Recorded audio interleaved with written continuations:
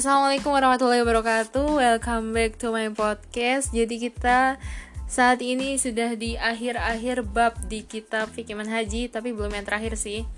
Oke. Kita masih bahas Fiqh Al-Manhaji ya, jilid yang pertama, cetakan yang keempat. Baik, sebelumnya mari sama-sama kita berdoa kepada Allah. Bismillahirrahmanirrahim.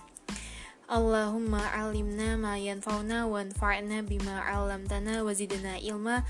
Allahumma arinal haqqa haqqan warzuqna ittiba'ah wa arinal batila batilan warzuqna ijtinabah. Allahumma la sahla illa ma ja'altahu sahla anta taj'alul hazna in syi'ta sahla. Amin amin ya rabbal alamin. Baik, kita sudah sampai di halaman 243 di bab tentang sholat istisqo atau sholat minta hujan. Jadi makna sholat istisqo ini adalah sholat yang disyariatkan ketika hujan tidak turun dan mata air kekeringan. Dia disunahkan ketika terjadi sebabnya. Nah, tuntutan melakukannya ini akan hilang apabila sebab tersebut hilang, seperti turunnya hujan atau mata air mulai mengalir. Kemudian nih, jadi cara melakukannya ini ada 3 cara untuk meminta hujan. Sekurang-kurangnya adalah dengan cara semata-mata berdoa kepada Allah pada waktu manapun yang disukai. Kemudian cara pertengahan adalah berdoa setelah bangun dari ruku pada rakaat terakhir sholat yang diwajibkan atau setelah selesai sholat. Kemudian cara yang paling sempurna, cara ini dijadikan bab yang khusus, yaitu bab sholat meminta hujan, adalah dengan melakukan perkara-perkara sebagai berikut. Yang pertama, pada permulaannya imam atau penggantinya itu hendaklah menyuruh orang ramai untuk melakukan perkara berikut: bertaubat dengan taubat yang benar, bersedekah kepada fakir miskin, meninggalkan segala bentuk kezaliman atau mengembalikan segala benda yang diambil secara zalim, dan mendamaikan orang yang berkelahi, kemudian berpuasa selama 4 hari berturut-turut. Nah, semua perkara di atas ini sunnah dilakukan karena dia akan menjadi faktor kepada penerimaan doa oleh Allah sebagaimana sabit dalam hadis-hadis sahih. Kemudian yang kedua, jadi yang kedua nih, imam atau ketua pemerintah gitu keluar bersama mereka orang ramai pada hari keempat dalam keadaan berpuasa, memakai pakaian yang lama, dalam keadaan khusyuk dan hina menuju ke padang yang luas. Kemudian imam ataupun perwakilannya ini sholat bersama dengan orang ramai 2 rakaat seperti sholat 2 rakaat di hari raya. Ibnu Majah dan lainnya meriwayatkan dari Ibnu Abbas radhiyallahu an, katanya Rasulullah shallallahu alaihi wasallam telah keluar dalam keadaan tawadu, menghina diri kepada Allah, khusyuk dan merendahkan diri. Kemudian baginda sholat 2 rakaat sebagaimana sholat pada hari raya. Nah, kata merendahkan diri ini menunjukkan rasa rendah dan hina diri ketika berdoa memohon hajat kepada Allah. Kemudian yang ketiga, apabila selesai sholat, imam hendaklah berkhutbah dengan 2 khutbah seperti khutbah hari raya, kecuali keduanya ini hendaklah dimulai dengan istighfar 9 kali pada khutbah pertama dan 7 kali pada khutbah kedua sebagai ganti pada takbir.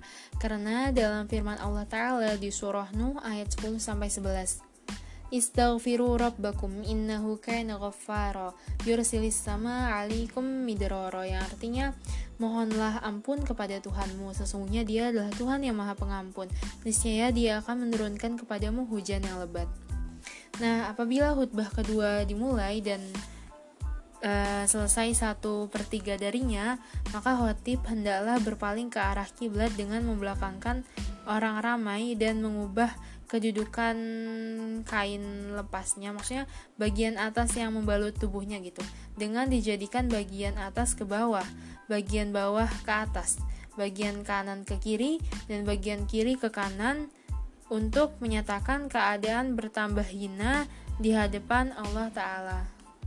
Ibnu Majah meriwayatkan dari Abu Hurairah radhiyallahu an, katanya Rasulullah Shallallahu Alaihi Wasallam telah keluar pada hari meminta hujan. Lalu baginda sholat bersama kami dengan 2 rakaat tanpa azan dan iqamah. Kemudian baginda berkhutbah kepada kami dan berdoa kepada Allah serta mengubah wajahnya, maksudnya berpaling ke arah kiblat dalam keadaan mengangkat kedua tangannya. Kemudian baginda menukar kedudukan kainnya dengan dijadikan bagian kanan ke bagian kiri dan bagian kiri ke bagian kanan. Nah, orang rame juga disunahkan melakukan apa yang dilakukan oleh khotib. Khotib disunahkan supaya banyak beristighfar, berdoa, bertaubat, dan tunduk menghinakan diri, serta bertawasul dengan golongan yang soleh dan bertakwa.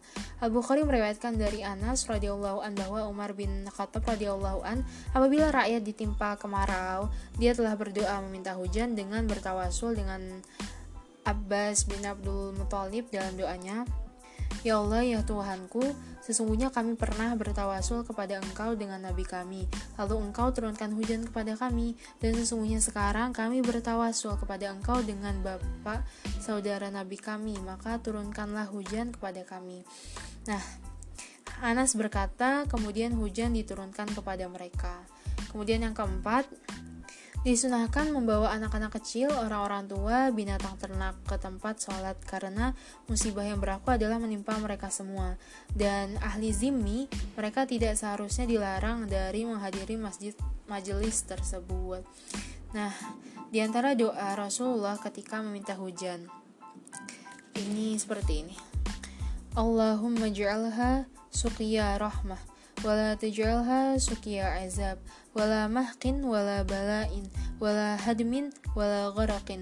Allahumma ala zwirabi wal akami wa manabiti asyjari wa butunil awdiyah. Allahumma hawalaina wala alina. Allahumma isqina ghaisan mughisan hani'an mari'an mari'a sahan amman ghadaqa tabaqan mujallalan daiman ila yaumiddin.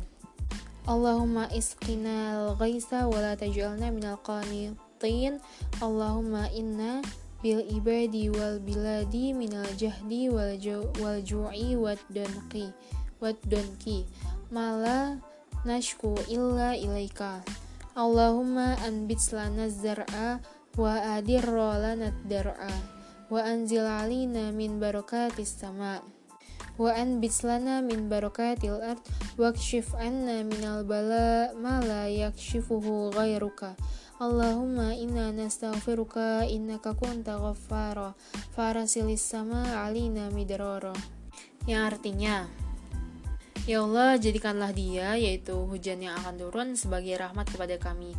Janganlah kamu jadikannya sebagai azab, penghapus musibah, kehancuran, dan banjir kepada kami. Ya Allah, turunkanlah hujan ke atas bukit-bukit kecil, batu-batu besar, tempat tumbuh pepohonan, dan di perut-perut perlembahan. Ya Allah, turunkanlah dia di sekitar kami, bukan ke atas kami. Ya Allah, siramkanlah kami dengan hujan yang menyelamatkan kami dari kesusahan, yang menyedapkan kami, yang menyuburkan dan membesarkan tanaman, juga hujan yang menembusi tanah yang banyak dan menyeluruh serta berterusan hingga hari akhirat. Ya Allah, siramkanlah kami dengan hujan, dan janganlah Engkau menjadikan kami terdiri dari golongan yang berputus asa. Ya Allah, sesungguhnya hamba-hambamu dan negeri ini sedang menghadapi kesulitan, kelaparan, dan kesempitan yang kami tidak mengadu melainkan kepadamu. Ya Allah, tumbuhkanlah bagi kami tanaman dan perbanyakkanlah bagi kami susu, dan turunkanlah ke atas kami keberkahan-keberkahan langit, dan tumbuhkanlah bagi kami dari keberkahan-keberkahan langit. Hindarilah kami dari bala, yang mana bala itu tidak dapat dihindarkan melainkan oleh-Mu. Ya Allah, sesungguhnya kami memohon keampunan-Mu. Sesungguhnya Engkau adalah Tuhan yang Maha Pengampun, maka kirimkanlah kepada kami langit yang mengandungi banyak air. Oke. Al-Bukhari, Muslim, Abu Dawud, Asy-Syafi'i, dan lainnya. Itu diriwayatkan dari situ ya.